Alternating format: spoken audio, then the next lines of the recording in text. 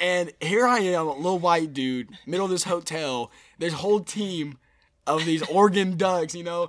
I'm like, Oregon Ducks, that's a stupid name. You know what? Whatever you can think of when you're like 9 or 10, 11 years old. Welcome to the Uplift Podcast with your host, Nathan Beeler.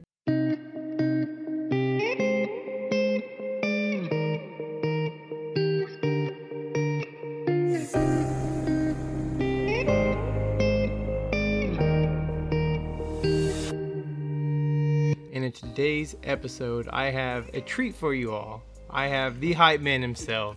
Can I call you Pastor? Is that okay? You just call me Brother Tre. This is Pastor Tre Cornwell. Just call me Tre. Just call you Tre. But he's definitely, especially in the last, I want to say, year or two, he's definitely been a really big part of my life. Just being a really close friend to me and my family. But he has gone above and beyond what I ever thought he could do, for sure. I knew you had a big calling on your life. I knew that you had a lot of things going in your way, and God had something special for you. But it's just been awesome to see how big it's actually going to be, and it's not to blow you up. You and Brother Mike are the same way, and I think most of the pastors that we have here are all very humble. Yeah, and definitely. very wanting to keep themselves small, and keep God big. But it's got to be said, because it's a huge thing that you're going through. Thank you. Before we get started, I want to tell everyone that listened to the episode with Corbin Beeler that I did not break his neck, man. Dude, I was listening to that episode, and he said Tre Cornwell came and he climbed over them chairs and he came and about broke my neck. I'm like, man, ever since he said that, ain't no one want me to pray for them no more. That was episode 2, and he was... it was cracking me up. I was in my car, and I had to pull over because I was laughing so hard. Like, I had to literally put on my caution lights, and I texted y'all as soon as I heard, because it was later at night, and I had to send you guys a text because, man, I was just cracking. I didn't break your neck. I just pushed on it real hard. Oh, Brother Winslow was in town, and man. So one time, God told him to punch a guy in the gut. He was having like stomach. He was having like stomach issues, and God's like, punch him. And he said, God, I don't think that was God. And he just heard that, punch him. So he just uppercut his gut.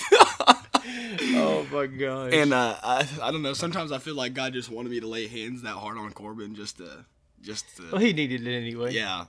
And I didn't realize, what was going on at the time. Like, ain't no one told me the pain, like, because I was in the front at in the altar at NAYC.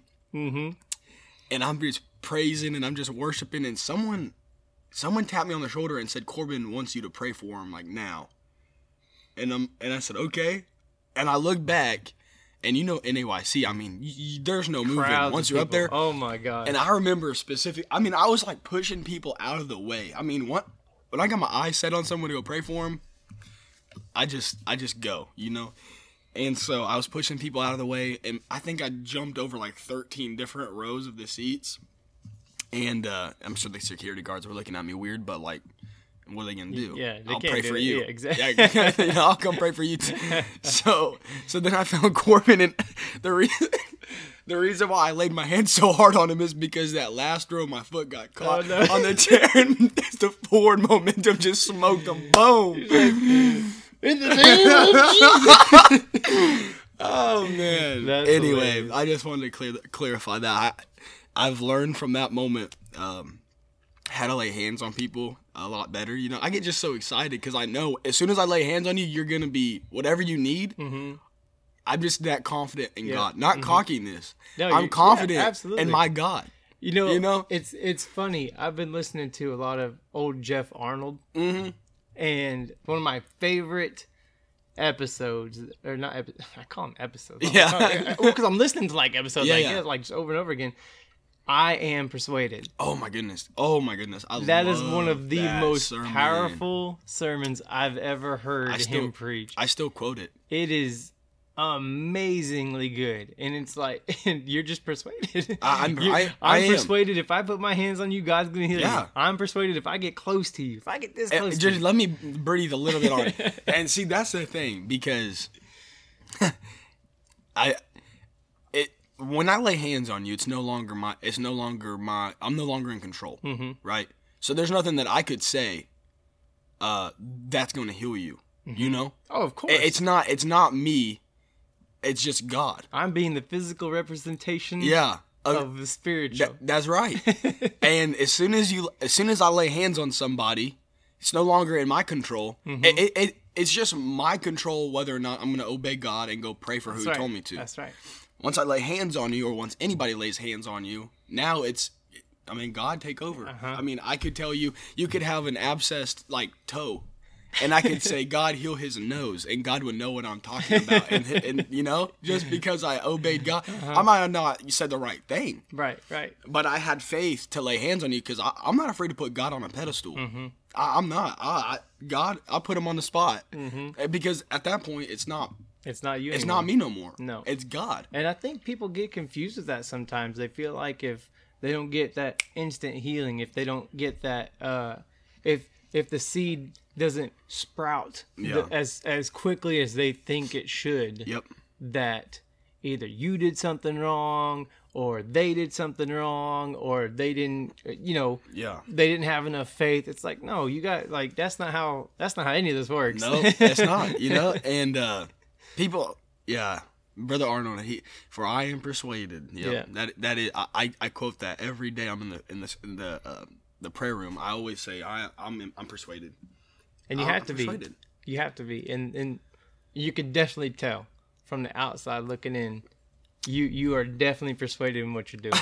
I love God. I could talk about Him. I'm just in love with God. Simple as that. I just love Him. He's done. You know what? I heard someone say something. This is probably one of the most prolific things I've heard someone ever say. And they said that you will see more healings, miracles, signs, and wonders when you preach the oneness of God rather than preach the healing power of God. And I'm sitting there thinking, how is that? How can that be true? And it's simply because when you preach the oneness of God, you're preaching about who He is. And when you're preaching about the healing power of God, you're preaching on what He can do. Right. And God said that if you will preach who I am and not what I can do, if we will fall in love with who He is and not what He can do. Absolutely. Oh, yeah. And like you said, I'm persuaded. I'm persuaded that Jesus Christ is everything. He's either everything in your life or He's nothing in your life. There's no in between. He's either your everything or He's your nothing. He doesn't play second base. The Bible says, "Seek ye first the kingdom of God." That's right. And all of these things will be added unto you. That's right.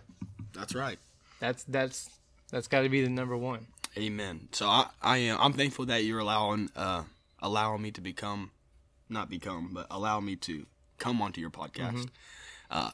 All these episodes were going forth, and I was like, yeah, you just don't love me. Did you really? No, you did not think that. I'm you kidding. Knew it was going to be your turn. I'm kidding now.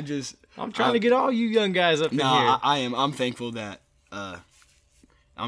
you asked me to be on your podcast. Absolutely. This is the Uplifted Podcast with Nathan Beeler because it is uplifting. Absolutely. You gotta start saying that, bro. I love that. You like that? I mean, that's it what, is. That's why I was trying to play with words and stuff. I wanted a good outro, and it is uplifting. This is the Uplift Podcast with Nathan Beeler because it is uplifting. Anyway, thank you for letting me join your podcast today. Absolutely. Why don't you go ahead and shout out your podcast real quick? So what's up, everybody? My name is Tre Cornwell. Me and John Calvin Chance are the hosts of the Steadfast Devotion podcast, where we talk about awkward stories, we talk about ministry, we talk about growth as Christians, and, we're just two apostolic dudes trying to be devoted to God. That's what it's all about. Mm-hmm. And we just dropped part 2 of Pursuing the Perfect Will of God with Reverend Dusty Young. That dude. It was amazing. It was absolutely enlightening. He blows my mind. Let me tell you one thing that he said on there that absolutely just changed my perspective on things. He says the world has mislabeled closed doors with missed opportunities. Mm-hmm. I'm not.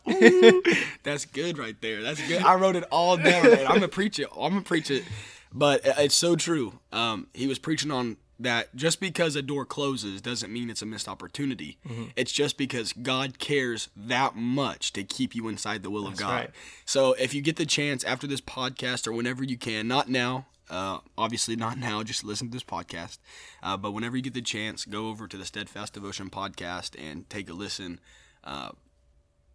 I love. No, go ahead and pause this real quick. It was that good, dude. It was that good. You can go. You pause this real fast. You can come back to this. This is just me and Trey talking. But we've been having some good podcasts lately. You have been having some great podcasts. Brother Young's been having some great podcasts, and we just got it's like the Holy Trinity of podcasts at church. So I've been listening. I've been catching up. I'm in his season 2. I think I'm on episode 3 now. People at work come up and talk to me. I've got him playing in my ear. Yeah. And I'm like, hold on. I love that. Oh, that's awesome. I'm like, I can't. I gotta listen. You gotta wait a minute. I can't talk to you yet. I wish there was a video recorder, video of this live. That was awesome. I can't talk to you. I'm listening to somebody. Yeah, that's awesome. He's been laying down some real fire on his podcast. Yeah, that is the Search for Truth podcast. The Search for Truth podcast. Yeah, the Search for Truth podcast with Brother Dusty Young, and that is also another amazing podcast. It is. So, I had to go up to him in person and tell him, look, I don't know if anybody's come to give you any feedback at all. I am loving what you're doing on there. Wow. And he was like, I appreciate that. I told my wife about it, and she hopped on it, and because she loves the way he preaches and everything. Oh yeah, it is definitely amazing. He's a blessing to the church. He's a blessing to the kingdom of God. Period. Mm-hmm. But I'm thankful that he's at our church and he plays such a vital role in our lives. I'm thankful he's such in tune with what God has for his life. Oh yeah. And how to direct it in the right way. Absolutely. And he knows. From the outside, it looks like he knows exactly what he's doing and where he's going. Yeah. I know when you're in it, it's not always so black and white. But but it looks like he's got exactly what he knows where he's going. And if he doesn't, he puts on a good mask. He does. Because I'm talking. Sure. I love Brother Young. But this, y'all, if you have the chance, I need you to share this podcast, the Uplift podcast with Nathan Beeler. Share it on all social media platforms because this is absolutely the will of God. This podcast has helped me extreme, and I want to give a shout out to Andrew Whitman, Nathan Beeler's sister's boyfriend. But he talked. His testimony is so powerful. Yeah, absolutely. And I was telling Haley that there needs to be more young guys that are that bold and courageous, not to be ashamed of their testimony. And that's what I love so much about this podcast is you're bringing people on that are just simply unashamed. Absolutely. They're unashamed and unashamed of their testimony, but not only that, but unashamed of the gospel of Jesus Christ. And when you are unashamed to share what Christ has done for you, you are fully unashamed of Jesus Christ. Absolutely. And so I want to give a shout out to Andrew. That podcast was amazing. This podcast has just been, I'm sorry, I don't want to just blow you up, but this podcast is amazing. It is the will of God. Well, that's the thing. And I hope everybody understands this. If I ever ask anybody that hears, if I ever ask you to come on, if you come to me and ask me, I will gladly, I will gladly be a platform for you to be able to get your whole story out. This is not about me. That's right. I'm just a computer. I just got a laptop. I got a microphone. That's right. That's all I'm doing. Wow. That's all and I'm just letting God's will be done. Yeah. Because there are times where we need to be strengthened by each other. Iron sharpens iron, does it not? That's right. So we need to be able to get out the entirety of our story so that we can sharpen someone else's iron, because we don't know who's going to hear it and if they may need it and if they may not. But there's definitely somebody who needs to hear this. Oh, yes, absolutely. And not because I'm doing anything special. I'm not doing anything special. I'm just setting up and getting times together. That's all I'm doing. I'm making sure people can do this. Well, I'll tell you this. It's a sacrifice what you're doing. Well, I mean, it's a privilege what you're doing. It's a privilege. It's not a sacrifice. Yeah, I love doing exactly. it. I love recording. That's right. This has been... If I could change jobs right now, if I could get paid for doing this, I'd do this full time. Amen. Amen. That'll be one day. One day. We need to get a booth going then, you know? Yeah. Look, eventually, dude. Yeah, I'm telling you. we can get there. Look, so Matthew 6:9 says, Our Father, which art in heaven, hallowed be thy name. Thy kingdom come, thy will be done. Thy will be done. The word kingdoms there, thy kingdom come, that word kingdom there in Hebrew means, in Greek, means to reign. I mean, he reigns.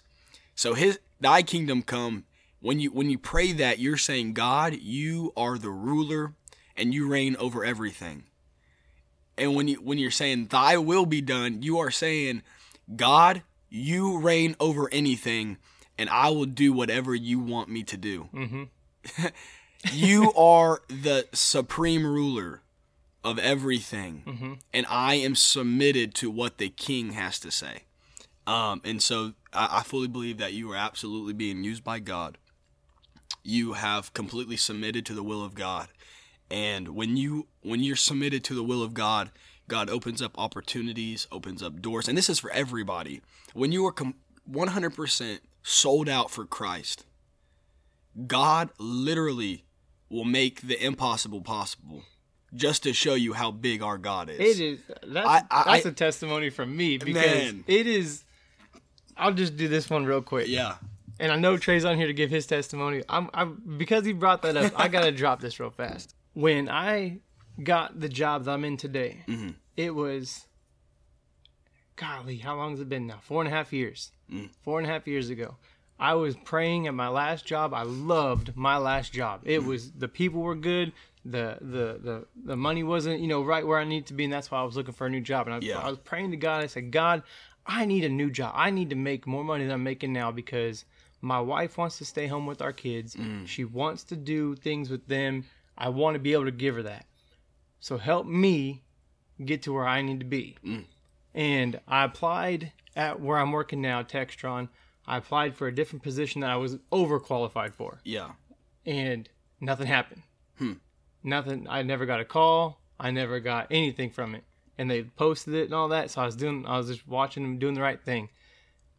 A year later, a posting for a job that I was completely not qualified for popped up. Yeah. And oh yeah, it was a year after. So I'm sitting here, I'm praying, I'm not getting upset, I'm not getting discouraged, but I'm like, man, this is taking a while. Yeah. And so I was like, you know what? The worst they could tell me is no. I started applying for job after job after job that I was not even qualified for. I was just lighting them up. And they called me in for one that it was called a final mechanic, a final assembly mechanic.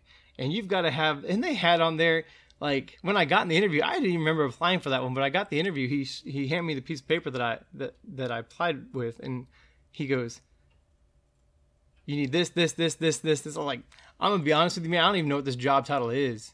I was like, I don't even know what this entails. Like, I just applied, and he's like, well, you can either do this, or we have openings for what you applied for a year ago, or you can do this. And he's like, I was like, let me do that, because I'm tired of doing what I'm doing. Yeah. I'm tired of doing this work over here. I want to start something new. And when I got in, the trainer was like, I've never seen them hire anybody off the street for this for this. Never. He's like, they've never hired anybody like this. I was like, well, I got a really big God. I was like, God's got my back. And I told him that. He goes, somebody's got your back. I was like, you better believe it. And that is awesome. And ever since then, he's been I'm on second shift right now. I don't like it. Yeah. But God's got me where he needs me. For a reason. For right now. That's right. Because he's moving from one place to the other, dodging layoffs. They had a huge layoff not just too long ago. I remember we were praying that you would get, what was he praying, that you'd get moved to third shift? Something like, yeah. And because you were on one shift. And anyway, the shift that you just got moved from, pretty much most of them got laid off. So this is interesting. This is how funny it is. This is how God will show you how he pulled you through. So I'm working with a guy right now. We got hired on the same day. He is 2 badge numbers in front of me. He was on the other side of town after I got moved to the east side. He was on the west side still. He got a layoff notice, and I didn't. And he's 2 badge numbers in front of me. And we got hired on the same exact day. Wow. Whoa, God. And now he's working in the same department that I am. And I was like, that's insane. God's got your back. He definitely does. And it's hard to be this blessed. Yeah. And not be happy about it, and not just like, I'm not gloating about it. I have no control over this at all. Yeah. But a long time ago, I prayed to God and I said, you know what, God, I give you my job. You gave me this job, and I'm thankful for it, but I'm giving it back. I'm putting it back in your hands because you would have better control over it and would know exactly what I need from it and when I need from it better than I do. Wow. So it's nothing. I haven't done anything to earn my job or the money that I'm making. And I'm making the most money I've ever made in my entire life. Amen. And doing the least amount of work I've ever done. Amen. That's called the blessings and the favor of God. Don't get me wrong. We have work we do and stuff like, but it's definitely God is good all the time. Yeah. And see, anyway, that is one thing. I'll tell you why God's like, because you're faithful. Mm-hmm. Not just faithful, but you have faith. You know, man, if you got faith, man, faith will take you a long way. A long way. It'll take you a long way. And I'll even brag. My grandpa says it. I'm sorry. The bishop says it. The bishop says it the best. He says, I am the most blessed man that I know. Mm-hmm. He says that about himself. And every time he says that, I go, well, you must not have met me, because I am so blessed. Sometimes I really think God just look. I tell everybody this, because they always ask, well, you know, how do you get into, you know, how do you really start praying? How do you really get into that next level of prayer? How do you, you know, when you're first starting off, one of the hardest things to do, I found for me personally, was getting in the habit, not in the habit, but learning how to love how to pray. You know, because anybody can just pray and just say, well, it's just because I'm a Christian, or just because I have to, so I'll pray. It's not about that. You got to love to pray. I mean, and you have to realize why you're praying. You know, you're praying because you just want to get closer to God, right? A relationship is a two-way street. Absolutely. It's not just a one-way telephone call from us to God and him not ever respond. You know? And people are like, well, I never hear the voice of God. I never hear. I'm like, well, then be quiet and just listen for just a moment. Because we're always so busy, you know, praying this for God, I need this, God, I need that. And it's never, God, I just want to spend some time with you today. Oh, man. How are you doing today, God? I feel like when I'm praying, I pray for things that, you know, I need. Yeah. I pray for things my family needs. But that is the absolute. I have the best time praying. Yeah. When I'm just loving on him. Yeah. And I'm just telling him, you know, God, thank you. Thank you. Thank you. Praise your name. Thank you for everything you've done. You don't have to do any of this for me. Yep. But because I'm nobody, but you're working on me. Thank you. And see, and I don't mean you don't ever ask God for things, you know, because God's gotta he will supply when you ask for it. You know, you have not because you ask not. Exactly. You know what I'm saying? So I absolutely ask things for God too. We all do, right? But I just love talking to him. You know, it just makes my day better. And I tell everybody this. I just feel like me and God just have a different relationship than everybody else, which we do. You know, everyone has their own different relationship. Exactly. But I just feel like God, I mean, I have this really bad thing. I have this really bad thing where I call everybody bro. So I call my dad bro. And, you know, and the sister in our church, she always like, why do you call your dad bro? I'm like, that's because he's my homie. You know, my dad's my best friend. Well, my dad, my father, he is my best friend. And sometimes I have to watch myself because I call God bro. Like, come on, bro. How you doing today, bro? And it's like, well, he's not your bro. He's your God, you know? Yeah. But it's just one of those things where I just love talking That's to just him. where, that's where you are with God. Yeah. And I guarantee he's not taking any disrespect. No, I know he's not, but I just love him so much. And, yeah. So anyway, let's get into it. Let's go ahead. So, as everybody knows, my grandpa, my papa, that's what I call him, my papa. He's the bishop of the church that we go to, and my whole family. I mean, since the time I was born, obviously, has always been in the ministry. Always been in the ministry. I mean, that's all I know. All I know is church. You know, all I know is, you know, my grandpa is a great man of God. All I know is my uncle is, you know, a great man of God. All I know is that my grandma, you know, all I ever knew was church, you know. And so a reason why I feel like I'm so close with God is not because of my own doing, but because I've had family that have sent petitions up to God on my behalf. Absolutely. I've had family that has prayed for me. You know, growing up, compared to all my other cousins, me and my sister have a very, very different upcoming. And I'm not hating on any of my cousins. You know, we were all just raised differently. We all had different cards that were handed to us. You know, not so all my other cousins, all of them, their parents are in the ministry. My cousins, you know, John Calvin and Gentry, their parents are pastors. Logan and Sophia, their parents are pastors. You know, all of my cousins are preachers' kids or PKs. You know, and so I mean, so they're all PKs. And me and my sister are not. Me and my sister are vastly different from all of my other cousins. And I praise God for that, because I know there's a reason why, you know, me and my sister had to go through some of the things that we went through. And so my parents are split up. And my whole life I grew up in I guess they call it a mixed family, or a conjoined family, or whatever you want to call it. So, you know, my dad is remarried to a wonderful woman named Shanna, who I love very much. She's been in my life, you know, for pretty much as long as I can remember. And my mom is married. Both sides are remarried. And on my mom's side, Mark, my stepdad, who I love, he's an awesome guy. I love him very much. He had four kids. I'm gonna see if I can remember that. 4 kids. Yeah. And then it was me and my sister. And so on my mom's side, we'd come over to her house, and there's like 6 kids in that one house, you know? So there's 8 of us with my mom and with Mark. So there's 8 kids on my mom's side, and then on my dad's side, it's me, my sister, obviously, and then my stepbrother Jace, who's Shayna's son. And so on both sides, it was a mixed family both ways, you know. So growing up was very, very interesting. You have to basically learn how to love, you know, people that aren't really your siblings, but are, you know, they're your step siblings, but they're not, you know, they're not blood, you know.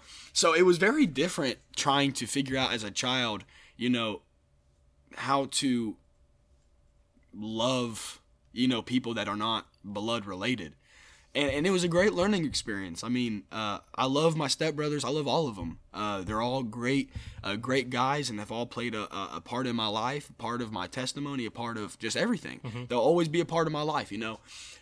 So things were different growing up than the rest of my family. And because of that, you know, my parents weren't always in church. Right. You know? No, I know exactly what you, So my cousins their parents obviously were here because they're pastors. My other cousins are in church because they're pastors. You know, my grandparents, they're there because they're pastors and they're great men of God. And then there you have me and my sister, and we're we come to church, but well, I mean, for me personally, my sister was really big in church. She had a lot of friends, and I just really wasn't more or less interested in it. I had other things going, and I played sports from the time that I could walk. Both of my parents are athletes. My dad played college baseball. My mom played college basketball. And so obviously their offspring is going to have some athleticism. So my sister played soccer, basketball. She rode horses. I mean, she was very athletic. She is very athletic. And I wrestled, played football, played golf, played lacrosse, played baseball, I played pretty much everything that you could think of. If it had a ball in the name, I was going to play it. Yeah. I was going to play it. And my sister, she played tennis.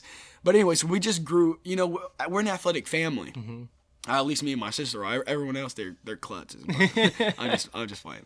But no, so me and my sister, we just grew up naturally athletic. And I was always pretty interested in sports. I loved to wrestle. Football wasn't my favorite, and I blame my dad because he kind of forced me to play, which I'm thankful because, I get into, if I had time, I could talk about this all day, but I don't, so I'm going to just kind of keep it short and sweet. But I played football for the Wichita Cowboys. I know who they are. Yeah. Yeah. I played football for the Wichita Cowboys back in the day, and it's just crazy now because I'm a bus captain here at the church at First Pentecostal Church. And you pick up some of those Cowboys, don't you? And I pick up Wichita Cowboys on my bus route. Yep. I pick up Wichita Bulldogs and the Tigers, and I pick up all. And when I was their age, if I was on the bus with a Bulldog, bro, it's go time. It's go time, baby. It's go time. I remember one time we went to my team was a traveling team. We were good, we were good, bro. I wasn't good, but I mean, we was good. So anyway, so we were a traveling team. We traveled to Texas, Oklahoma. They traveled Tennessee. They traveled all over the place. Just trying to find competition because everyone in Wichita. I mean, we would absolutely just obliterate. We'd win championships over and over again. I mean, my room is covered in trophies. Well, it used to be when I was a child. I got rid of them all. Not all of them, but I didn't get rid of them. I just put them away. But anyway, I was picking up some Bulldogs. I was picking up some Cowboys, some Tigers, some Gators, some Bears, whatever. Picking up all these different kids for the same organization that I played for. But like I said, we would travel and we were really good. And I remember one time we went to Texas. I think it was Dallas, Texas. It was either Dallas or it was Texas area. Anyway, we were playing a football tournament, and we ran into some kids from Oregon. Okay, it's a huge tournament, huge tournament. So we ran into some kids from Oregon, and of course their names were the Oregon Ducks. Okay, they were the Ducks, and the Ducks, and so they, their uniforms were green and orange and all this kind of stuff, and then us Wichita Cowboys. I mean, a lot of the kids that I played with were inner city Wichita kids. I'm just some kid that lives in Andover. But me and the coach's son. We were real close. We lived in the same neighborhood, and a couple other guys that played on the football team lived in the same neighborhood. I mean, and we were the only white dudes on that team. The quarterback was white, and then me, and then maybe one of the couple linemen were white. I mean, there was like 4 white dudes. I mean, and the rest of the team. I mean, it's a huge team, 30 plus kids. Yep. And for a little peewee team, like that's pretty big. That's huge. That's really. You got 11 that start. And most of the time, the offensive players were on the defensive players too, because they were just more athletic. So anyway, so we're in Texas, and I have a loud. I talk, obviously. I talk, obviously, and even at church, I talk smack. It's just what I do. I just talk smack. That's just who I am. I just talk that talk, and so I'm some little dude, a little body, big head. Always had a big head. I literally would just like wobble over, because my helmet was so big. I would just look like That's why you were good at wrestling. Like a bobblehead. Oh, I was great at wrestling, yeah. And so anyway, we're in the hotel, and I don't know where this is leading, but we're just gonna go with it. I was in the hotel, and here comes the Oregon Ducks, and they start talking mess. I start talking mess. And then I was the only one in the hallway. And there was like 4 or 5, 6 of them, you know? Mm-hmm. And they were talking about, oh, where y'all from? Or where you from? I said, I'm from Wichita. Where you from? They from Oregon. And we just started I don't know how it even started, but man, we just started talking just straight trash. And here I am, a little white dude, middle of this hotel. There's a whole team of these Oregon Ducks, you know. I'm like, Oregon Ducks, that's a stupid name. like, you know what? Whatever you can think of when you're like 9 or 10, 11 years old, 12 years old. Oh and, dude, I get cornered, bro. I get cornered by these kids, and I'm getting ready to get jumped. You know, my mouth wrote a check it could not cash. And all of a sudden, punches. They're trying to jump me, bro. And all of a sudden, dude, I'm talking. I just yelled like, "Cowboys, woo!" You know, I'm sorry, dude. I'm talking that my teammates opened up the door from their hotel room, bro, and we literally got kicked out of that hotel. Just about got kicked out of that hotel because the Cowboys ran down the hallway and they was not allowed to get there. And inner city Wichita boys meet up with these, you know, these preppy, you know, Oregon kids, and dude, it's a brawl. You know, we're scrapping, and anyway, so that's just kind of what I grew up. I grew up with a lot of inner city Wichita kids, and God called me to the bus ministry, and I guess I just have a super deep passion and burden because I've been like, this is all I've known my whole life. All I've known. You have a connection. I have a connection with them. Exactly right. And this is all I've known was, you know, people get so, you know, nervous about the area that they're in or about the people that you talk to or the people that you're passing out, trying to reach. And they always say, well, I would never go there. I would never go. I would never go there. And my grandpa's famous saying is, well, how many souls have you won? Mm-hmm. You know? And I'm not saying that, but what I'm saying is, you can't be afraid, really, of anything. You know, when you walk with God, you walk with just a different boldness. Joshua 1:3, God spoke this into my spirit during fasting and prayer, and it says that everywhere that the sole of your foot shall tread upon, that have I given unto you, as I did to Moses. And I'm thinking, God, like, what does that mean? You know, what do you mean there? And He goes, you missed it. You missed it. I'm like, okay. He said, every place that the sole of your foot shall tread upon, that have I given unto you as I did unto Moses. Mm-hmm. I'm like, okay, God, I get it. Like, you gave that to Moses. And He goes, man, you're missing it. Mm-hmm. You're missing it. And I'm like, okay, like, what am I missing? He said that promise didn't stop with Moses. He said, not only that, but the promise didn't stop with Joshua. Mm-hmm. I have given you that promise, that every place the sole of your foot shall tread upon, that have I given unto you. Mm-hmm. Man, I started weeping, I started crying, and I started interceding because I realized that when we go on this, you know, door knocking, you know, in the inner city parts of Wichita, there's no room for fear.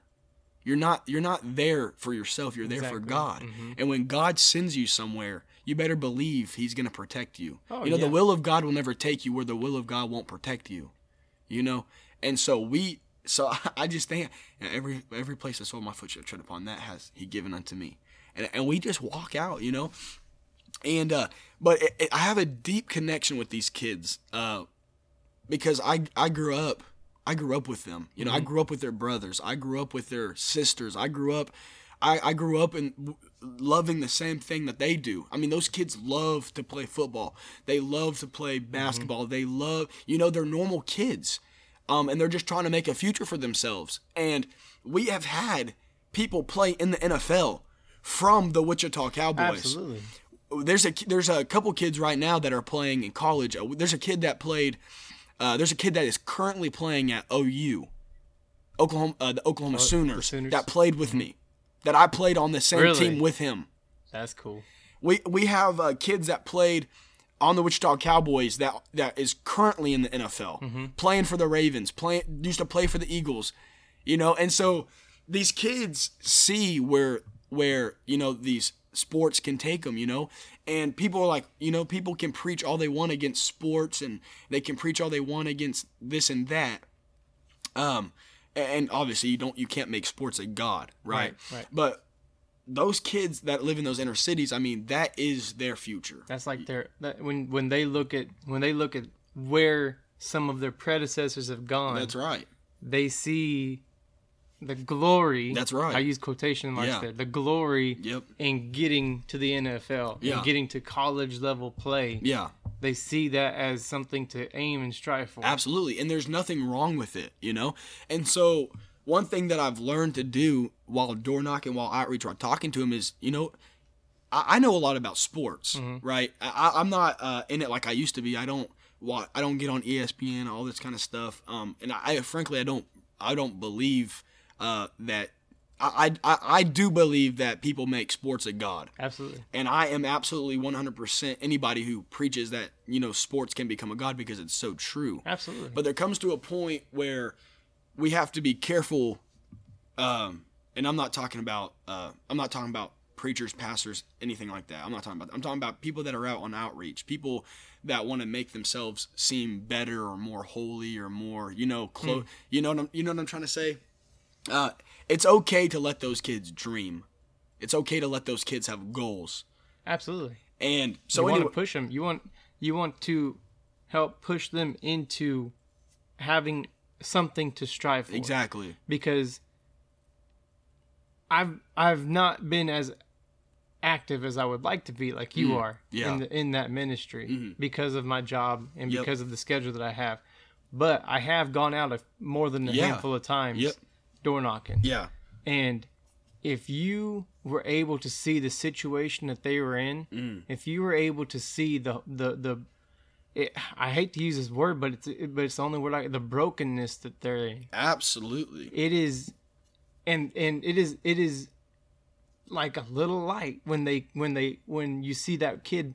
Man, I really want to do something greater than what I'm in right now. Absolutely. You see 6 and 7, 8-year-olds have that little light of hope in their eyes. Yep. That you never want to snuff that out. And I don't know why I felt this. I don't know why I felt this. And let me clarify myself. You can't make sports a god. You know, when you preach against sports, I'm with you. Mm-hmm. I'm 100% with you. Like, I'm not. I don't want that to make it sound like I'm kind of contradict anything. Absolutely. Yeah. But I don't know why I feel this, but when we walk around with a haughty spirit, or when we walk around thinking, you know, we have it better than some people, so we can kind of, you know what I'm, what I'm getting exactly, at. Yeah. Mm-hmm. So what I'm saying is there's no room for that spirit, especially in bus ministry, especially in outreach, especially in soul winning. That's why Bishop is so successful with what he does. That's why God has put him where he's at, because Bishop Cornwell, he grew up with nothing. And when he looks at that is why he has such a big heart for bus ministry, because he was a bus kid. Mm-hmm. He was a family of 12, and the only time a church would come knock on his doors when they were doing a Sunday school competition to try to get the most numbers. So that's why the bishop has such a heart for the bus ministry. And you can even the bishop understands that some of the their biggest dreams and goals of these bus kids is sports. Mm-hmm. And I'm thankful for our church, because we don't ever, when they come up to teen outreach, we don't ever preach against like, stop playing sports, give up that, you know? So I'm thankful for my church, especially this church, because we have that culture of accepting everybody and telling everybody you can do whatever you want if you put your mind to it. Yeah. And we have such a burden and such a passion for our city that we are willing to go out and encourage. Brother, there's a brother in the church. He goes and he picks up a kid and brings him to church. And this kid is a phenomenal athlete. And this brother, you know, supports this kid that he brings, and it's just the culture that our church has. Yeah. We want to help whoever we can. And so anyway, to get a little more into the testimony, I just grew up always playing sports.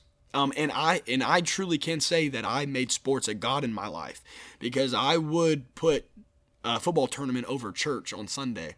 I mean, when I was growing up, I mean, I can't remember a time where I was consistently coming to church. And the only reason why I'm in church right now is because by the grace of God. Yeah. I used to be real close with a family that I'd go stay with on the weekends. And the only what they would tell me is the only way you can stay the night with us is if you go to church with us in the morning. And I'm like, all right, I mean, I guess I can do that. And so that family single-handedly almost forced me to go to church, but because of that family, I am where I am now. So I do absolutely give them credit for where I'm at, even though, things have I've kind of separated from them, and of course, different things have happened in the past. But I do absolutely give them credit for where I'm at right now, because they played a huge impact on me. They played a huge role in my life. So my parents were split up. My parents weren't always really much into church. They didn't really force me or require me to go to church. And me and my dad, I mean, me and him would be gone all the time, going playing football and playing sports. But I can specifically remember a time where I finally told my dad that I'm done playing football. I'm done playing sports. I'm going to pursue church. I'm going to pursue what God wants me to pursue. And, me and him had a big, argument about it, because he doesn't believe in quitters. and I don't believe in quitting either, but I was willing to give everything up, because I wanted to pursue God. I knew that God had a calling on my life. I mean, it all started at a senior camp. And sometimes I get emotional thinking about it, because if I didn't have family, if I didn't have a cousin by the name of John Calvin, who wouldn't have pushed me so hard to come to senior camp, I, with my whole heart, don't think I'd be where I'm at today. Don't think I'd be in church. I don't think I'd be sitting here on the podcast. And so I give a lot of credit to John Calvin, my cousin, because he told me, he said, Trey, you absolutely have to come to senior camp. And and he's smart, because the way he got me to come to senior camp is he told me that there's going to be basketball there. We was going to have a tournament. We was going to be on the same team. And I was like, yes, I'm there. I'll play this basketball tournament with you. I'll be with you. We made shirts. Man, we had the whole get up. And I believe that God had designed, I believe God used sports. I really do, to get me to get into church. And so, it's funny that I say that, because sports was such a God to me, and God is so great and so powerful that He is not intimidated to use my sports God to get me to senior camp, so that I can give up sports and follow Him. You know what I'm saying? Absolutely. And so John Calvin, he spoke to me and said, you need to come. So long story short, I was like, okay, whatever, I'll go. And I strictly remember going and buying new basketball shoes, and completely slacking on buying dress shoes, Like I was not in church, Like I cannot express that enough. People are like, well, you grew up in the church. You grew up with the bishop as a man of God in your life.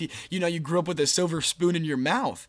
And I play along and say, yeah, I'm blessed. I'm blessed. God bless me. But they don't know what I've been through. And I don't look like what I've been through. And I praise God for that. And you don't act like it. And I don't act like it, because there's no need to.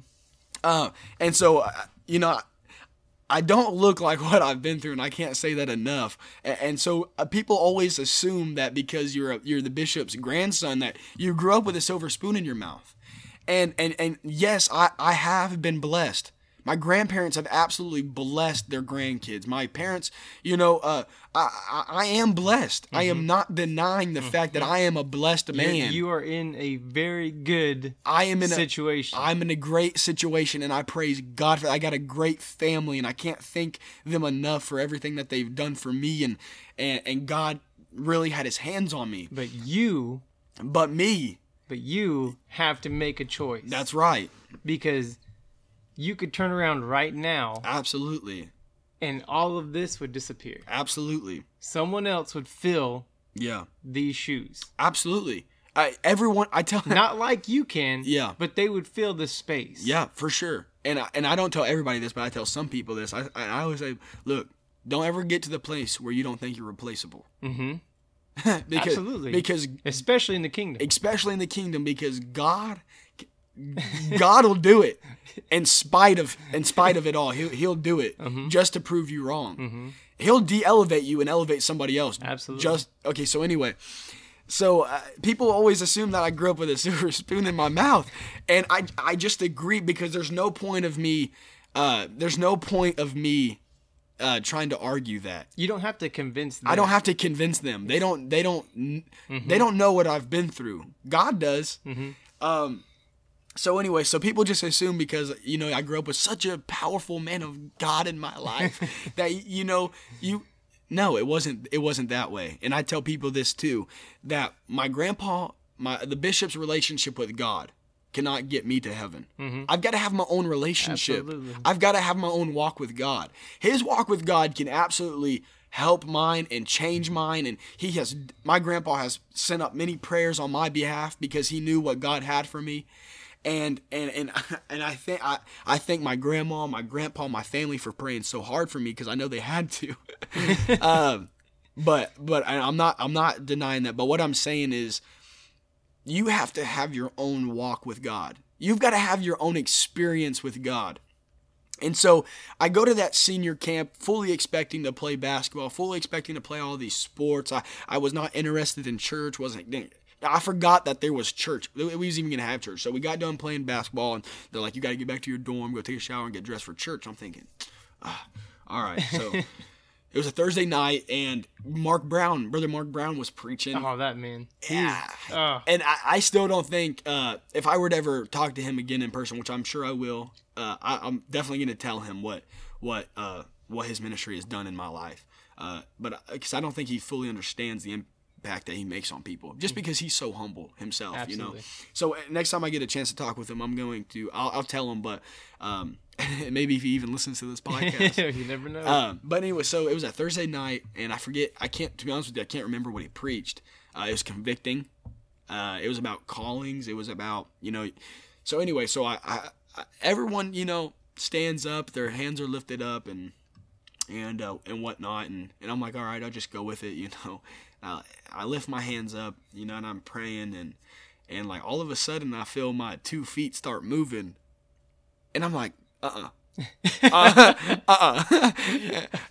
I remember distinctively like trying to like just back up, just let everyone, and my feet just kept moving, and like my head was staying in place, but my feet kept walking forward. I'm like, and finally, God was like, all right, so my feet just kept on moving. And obviously, where your feet move, your body goes as well. So my feet start moving up to the front, and I'm scooting past people, like doing a little shimmy to get to the crowd. And I find myself up to the very front of that altar. And I look to my left, and then there's my cousin John Calvin, And man, the power of God was so heavy in that place. And I remember finding myself leaning over just these booming speakers, bro. Booming. You make your ears bleed. But I just leaned over those speakers, and the coolest thing about it all, and every time I think about that picture, because there's a picture of the moment that God called me to the ministry. He delivered me and John Calvin whispers in my ear. He said, this man is bold. I'm playing sports. I'm in the middle of doing all these things, and he speaks to me, and he tells me, Trey, it's time you give up sports. You've been serving sports more than you've been serving God. And he says, I'm telling you, God told me to tell you that you're done playing sports. Like, what? This man really just told me I'm about to give up sports? Like, that dude is bold, but dude, when he told me that, bro, I just broke down, and I was crying because I knew what I had to do. And literally, when I got back that weekend, I gave up all sports. I didn't play any sports. I gave up wrestling. I gave up all of that, and I pursued God. And I remember getting into church, and it just felt right, I just absolutely knew that this was what I was supposed to do. And so I gave up all the sports, and my dad wasn't the happiest about it. I was a quitter, all this kind of stuff. Sure. And I was willing to accept the fact that I quit for the ministry, And so anyway, so fast forward, and, I start playing golf, which was absolutely fantastic, And my excuse was, because I gave up wrestling and football. The biggest one I gave up was wrestling, though. And, when you're wrestling, you got to wear those little tight, little leotards, whatever you call it, singlets. And man, like I feel like I got convicted. I'm like, man, I can't wrestle. I can't wear that stuff. And I was like, so I just play golf. You know, I can wear pants. I can be holy. I can wear, you know, and just I can play golf and look and you know, do my thing. And so that's what I did. You know, I had never played golf before. My freshman year of high school at tryouts was pretty much the first time I ever touched golf clubs. And the only reason why I made the golf team was because I didn't finish the 9 holes. So we took so long that we got through 5 holes of the golf. And the coach was just so fed up that he just took the score for the 5 holes. And because of that, he's like, all right, your score is, you know, low. You made the team. Wow. And so I made the golf team, and I played 5 holes. And I was so bad. We were so bad that that we had just took the score of the 5 holes, and coach was like, all right, this is going to be a long year. So anyway, so I distinctively remember, like, when I start something, I'm going to get better. You're in it, yeah. I'm going to get good, you know. I'm just too competitive. And I remember playing golf, and, man, I just started grinding, bro. I was like, you know, I just started practicing. And we had won some tournaments because I made the JV team. And, man, I mean, we just brought this we were just vibing as, you know, as a team, as a JV. We were all terrible, but everyone else was terrible too, the other teams. And we won tournaments. We were placing. And that next summer, from freshman year to sophomore year, I went from shooting like 120 strokes, which those that know golf know that's terrible. 120 strokes. And by the time I was a sophomore, I got my average down to high 70s, low 80s, which was decent, you know? Yeah. And I went from last on JV to first on varsity because all summer I grinded. All summer I was just, you know, practicing. Anyway, long story short, because I know my time is running short, I kept playing golf. And I knew that I wanted to go play college golf, you know, and I was in church. I knew what I had to do. I knew what the will of God was. I knew God was calling me full-time to the ministry. But a little part of me was like, man, I got good at golf. I could go play golf at college, get a scholarship, make college cheaper while playing golf. And you know what? On the side, I can minister to, you know, try to win souls. You know what I'm saying? Trying to convince God to let me go play golf. You know, like God knows the beginning and the ending. He knows what decision. He knows where your heart lies. He knows what I wanted to do. I wanted to go play golf, run away from the ministry, and you know, just play golf. And I knew I wasn't gonna go to no PGA Tour or anything. I don't even know what I was thinking. And I had a lot of people praying for me that I'd make the right decision. So anyway, so I focused on trying to get that golf scholarship just to prove to people that you can do whatever. Both. You can do both, you know, and that you can do whatever you set your mind up to. I was so adamant that I was going to go play college golf. And so sophomore year, I'll go to state. Junior year, go to state. Senior year, go to state. And I'm getting good at golf, you know. Like I'm going to state every year, and man, God, like I just started getting really good. I'm like, man, if God's gonna allow me to get good, then maybe this is the will of God, you know. And I distinctively remember, I had to make a decision: was I gonna go play college golf, or was I gonna pursue the ministry? And I was thinking, well, if I get scholarships, I get offers from these colleges, then obviously I'm gonna go take them. Like that's no brainer. Like if God allows me to get scholarships, then that obviously means that it's the will of God I go play golf. So junior year, I get my first college letter from a college that wants me to come play for them. And I don't think actually a lot of people know this. So I had some colleges, you know, contact me, want me to come play golf with them. And then senior year, really, I started getting a lot of emails and mail and stuff like that from colleges. No like Division I, nothing like crazy. Division II schools, some good Division II schools, JUCO schools. But so I had colleges in Wisconsin want me to come play in Wisconsin, New York, Missouri, West Virginia, wow, Nebraska. I had colleges in so I think it was 13 or 14 colleges had reached out to me to come play golf for their school. And you know, I was thinking, well, God, if a college here in Wichita offers me, then I'll just do that because I still come to church. Not one. None. Not one. And I mean, I had some teammates that I was better than get offered by some colleges in Kansas. And I was better than them. I was the one spot. And they got offers from colleges in Kansas and not me. Mm-hmm. That was a slap in the face, but I knew that, you know, God was trying to get my attention. Mm-hmm. But I was so adamant, like, I'm going to go to Wisconsin, or I'm going to go to West Virginia. I'm going to go to New York. And I was like, I'm going to go play golf is what I want to do. And so I started praying about it, and God's like, oh, you think you're going to go play golf in college? Okay, watch this. And, man, I started praying, and God told me that you're going to give up that scholarship for me, and you're going to follow me. Mm. And I was like, no, that's not happening. You know, like, no, I don't know who you think you are, but like, that's not happening. And he says, okay, you're gonna give up golf, and you're gonna follow me. And I'm like, no, it's not gonna happen. That's not gonna happen. So I started praying, and all of a sudden, like, I was in a prayer, and I just felt that release, like, oh my God, I'm gonna go follow a full-time ministry and give up golf, and I'm gonna give up my scholarship and all this kind of stuff. And then I had men of God come up and tell me it's not the will of God that you go play golf, and mm-hmm. And I'm like, all right, God, I hear you. So long story short, I give up my golf scholarships, and I pursue full-time ministry.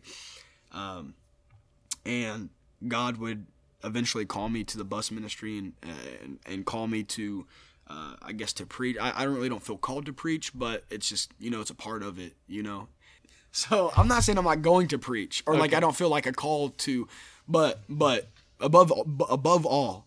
Above everything else, mm-hmm. If God would take away the preaching aspect, if God would take away the microphone and the platform, I am still going to do bus ministry. I'm still going to make, you know what I'm saying? Absolutely. I feel called to be a soul winner mm-hmm. more than anything else. There but you go. The reason why I am preaching is simply because I was at Brother Reed's church, and man, we was having church, bro, and Brother Bankins was preaching. And I told God, I said, God, if you will allow me to become a soul winner, I'll do whatever you want me to do. That's all I want to be. I want to be a soul winner. And, bro, buckled my knees, and I found myself between the pews. And God says, if you will become a soul winner, I will provide everything else. Mm-hmm. I will provide you to evangelize. I will provide you to do this and do that. Mm-hmm. But you got to be a soul winner first. And if you ever lose your passion to be a soul winner, I'll take your ability away from preaching. There you go. That's what he told me. If I lose my passion or my burden mm-hmm. for bus ministry, for soul winning, for being a servant in the kingdom of God, then he's going to take my ability away from preaching. And I'm like, it's fine with me. Because I just want to be a soul winner. I'm not putting this down. I just want to be a soul winner. Mm-hmm. And so last, I'm gonna end here. But last, the 31st of the last day of 2020, December 31st, I had got the opportunity to go preach a conference in Oklahoma. Mm-hmm. You know, and I'm like, the very last day of 2020, and God allows me to go preach a conference in Oklahoma. And I'm talking about God absolutely just, man, he did some stuff that I could never do. Could never do that. All I can do there is go preach the burden that God gave me. Mm-hmm. The burden to reach your city, the burden to have revival, the burden to reach people that can't bless you. The people, you know what I'm saying? Absolutely. And so anyway, so long story short, I just so I preached that conference. I preached bus ministry, preach a burden. Can I say one real quick? Yeah. I watched that live stream, dude. You did? I watched. Absolutely, I did. Thank you. It was. I wish I could have been there. Yeah. I mean, I wasn't invited. I wasn't expecting to get invited, but I was like, man, I wish somebody would have invited me to that because. Well, I'll tell you, that was such a, and I know I know how all this works. Yeah. God speaks through you. Yeah. And you're the mouthpiece. Yeah. That's all it is. That's all it is. It's like this podcast. This is just a space. Yeah. But it was awesome. I felt the presence of God you guys were feeling. Amen. We're Praise in my house. I felt it. I feel the Holy Ghost right now. I thank you. That was all God, and I mean the Holy Ghost fell in that place, and dude, like I just started preaching bus ministry, bro. And I don't know if this is even public information or not, there's bus ministries being started in Texas and Mexico and Oklahoma. Bishop announced that. In Iowa, this guy in Iowa had watched Saturday's prayer meeting, and God had called him to reach his city from that Saturday. He just felt that from prayer and fasting. From prayer and fasting. Mm-hmm. But anyway, so this church I go and preach, they just went and they just bought some buses. You know, they went and bought some buses. You know, and God had made a promise to me. God made a promise to me that by the time I'm all said and done, by the time you're done with your ministry, every church in our movement is going to have at least one bus. Amen. He made that promise to me. Amen. And I've already seen it happen. I've already seen churches start buying buses. Amen. A kid came and he was looking at our bus ministry. And he was shadowing me, figuring out how we do all this stuff. Mm-hmm. Well, today, they got a bus. And they are doing their first bus route and first outreach of that church in Miami, Oklahoma. And that is not even the church I preached at. And it's just starting, you know. God is about to set this place on fire. Absolutely. On fire. Mm-hmm. And so anyway, so the whole moral of the story is when God calls you, he expects you. Mm-hmm. That's what I want to tell somebody that's listening. When God calls you, he expects you. You are not unqualified from the calling of God. When you are called by God, in that moment, he qualifies you. Amen. There's nobody that is unqualified to work for the kingdom of God.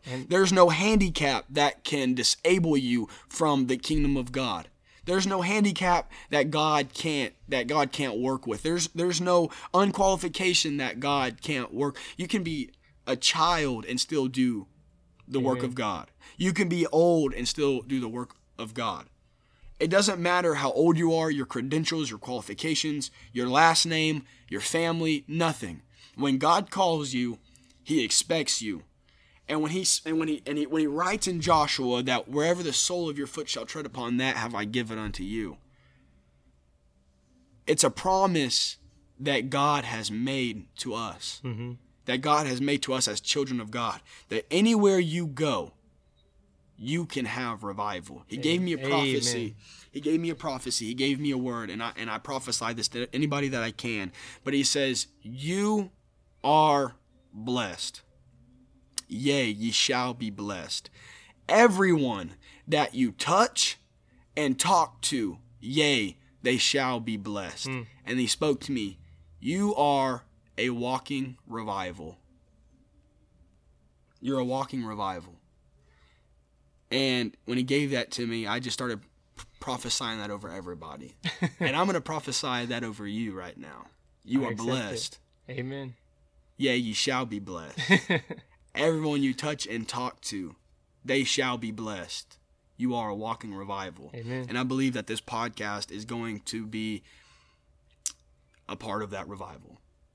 I believe that people are going to hear the testimonies and realize that they're not the only one that goes through certain battles and certain situations. And this podcast is going to uplift somebody's soul. And because of that, you are going to reach coworkers. You're going to reach family members. And I'm prophesying that. Amen. This podcast is going to play a role in this revival. You know, you haven't listened to it yet because you admitted to such. Yeah. In my last podcast with Buddy and Mike. Yes. Brother Mike said last year was the year of vision. Yeah. He said, and this year, with everything else that we've talked about this year is going to be, with all the different podcasts that have been started, he's like, last year we was using our eyes. He said, this year, it would not shock me. It would not surprise me. With everything that we're starting in this church, the ears. Wow. I'll tell you this. God is getting ready to do something that we are not expecting. Mm-hmm. And he already is. Brother David Smith came and preached 500 soul revival at our church. Amen. I remember that. And I want to remind people of that prophecy. He prophesied 500 souls. And I want to tell y'all something that's listening right now. And I want to tell you this as well. The beginning of 2020, or the beginning, mid-2020, whenever we started doing these bags, I guess that was like after COVID. After COVID. Mm-hmm. After COVID. We started with 300 bags. How many are you up to now? Over 1,000. Over 1,000 bags that we are passing out every single Saturday. That is over 700 more than you started than what we started with. God is on the move. You either get in or you get out. But either way, God gonna happen. is on the move. Absolutely. I tell people this, and I'm going to end with this, that when God, by faith, Noah built the ark, right? Amen. By faith, he listened to God, and they were having a drought. They hadn't seen rain in hundreds of years. And he says, Noah, build an ark. He said, God, I don't know how to build no ark. I don't know. I've never seen water. How am I supposed to? God provided him the blueprints to build that ark. Not one piece of wood was out of place. He obeyed every single commandment that God had given unto him. And the moral of the story that I tell people is you either get in the ark or you perish in the flood. Yep. There is no building a life raft and attaching it to the back of the ark. And once the door shuts, it's done. It's done. And let me clarify something with that. Man is not shutting the door. Yes, right. Bishop isn't shutting the door. That's right. Tre Cornwell isn't shutting the door. So they can't open it. That's right. They can't reopen the door. That's right. When God shuts the door, because he's the one who's shutting the door, it's sealed. That's right. And you're absolutely right. If any time has ever been a good time to get on the boat, it's now. It's right now. Right now. I was listening to Jeff Arnold, and he was saying that you have the tools you need already. That's right. You don't need anything else. That's right. If you're listening to this podcast, I have these tools. That's right. To outreach with this podcast. You have the tools to reach who you can reach. That's right. I can't reach that person. That's right. You can. That's right. You know exactly who I'm talking about. That's right. That's right.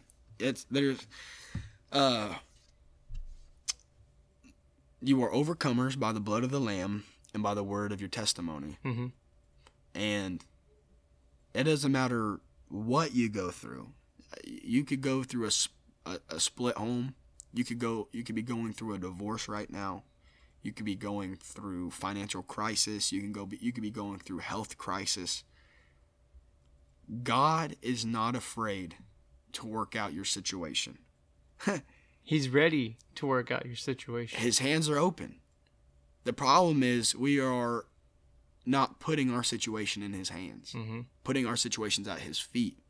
And I want to speak life into somebody right now that if you're going through marital problems and if you're going through financial problems, if you're going through health problems, if you're going through family issues, my God is more than enough.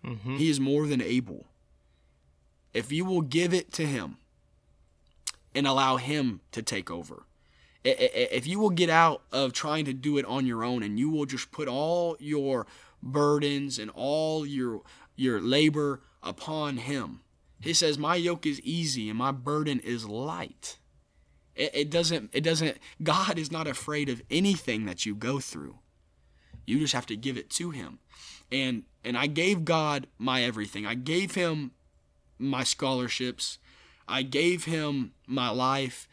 And it's not because of my last name, the reason why I have the relationship with God. It's simply because I was not afraid to give him my everything. Absolutely. And when you will give him your everything, God will provide you your everything. And I hope this encourages somebody. Let's go ahead and pray us out. Absolutely, Lord. I thank you for this podcast. God, I thank you for Brother Nathan, God, being used of God and allowing him to hear, Lord, from you. I pray right now in the name of Jesus that whoever this podcast goes to, whoever listens to this uplifting podcast, God, I pray that the words that you have spoken through our mouths today would go and affect every single listener.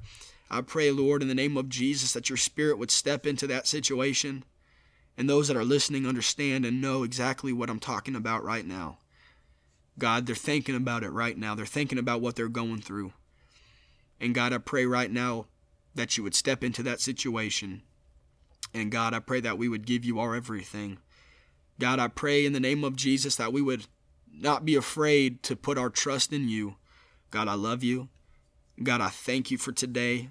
God, I pray that you would lead us and you would guide us and you would send us on our way, all for your glory and all for your kingdom. In the name of Jesus Christ, I pray. In Jesus' name. Amen. Amen. Thank you, Trey, for coming on.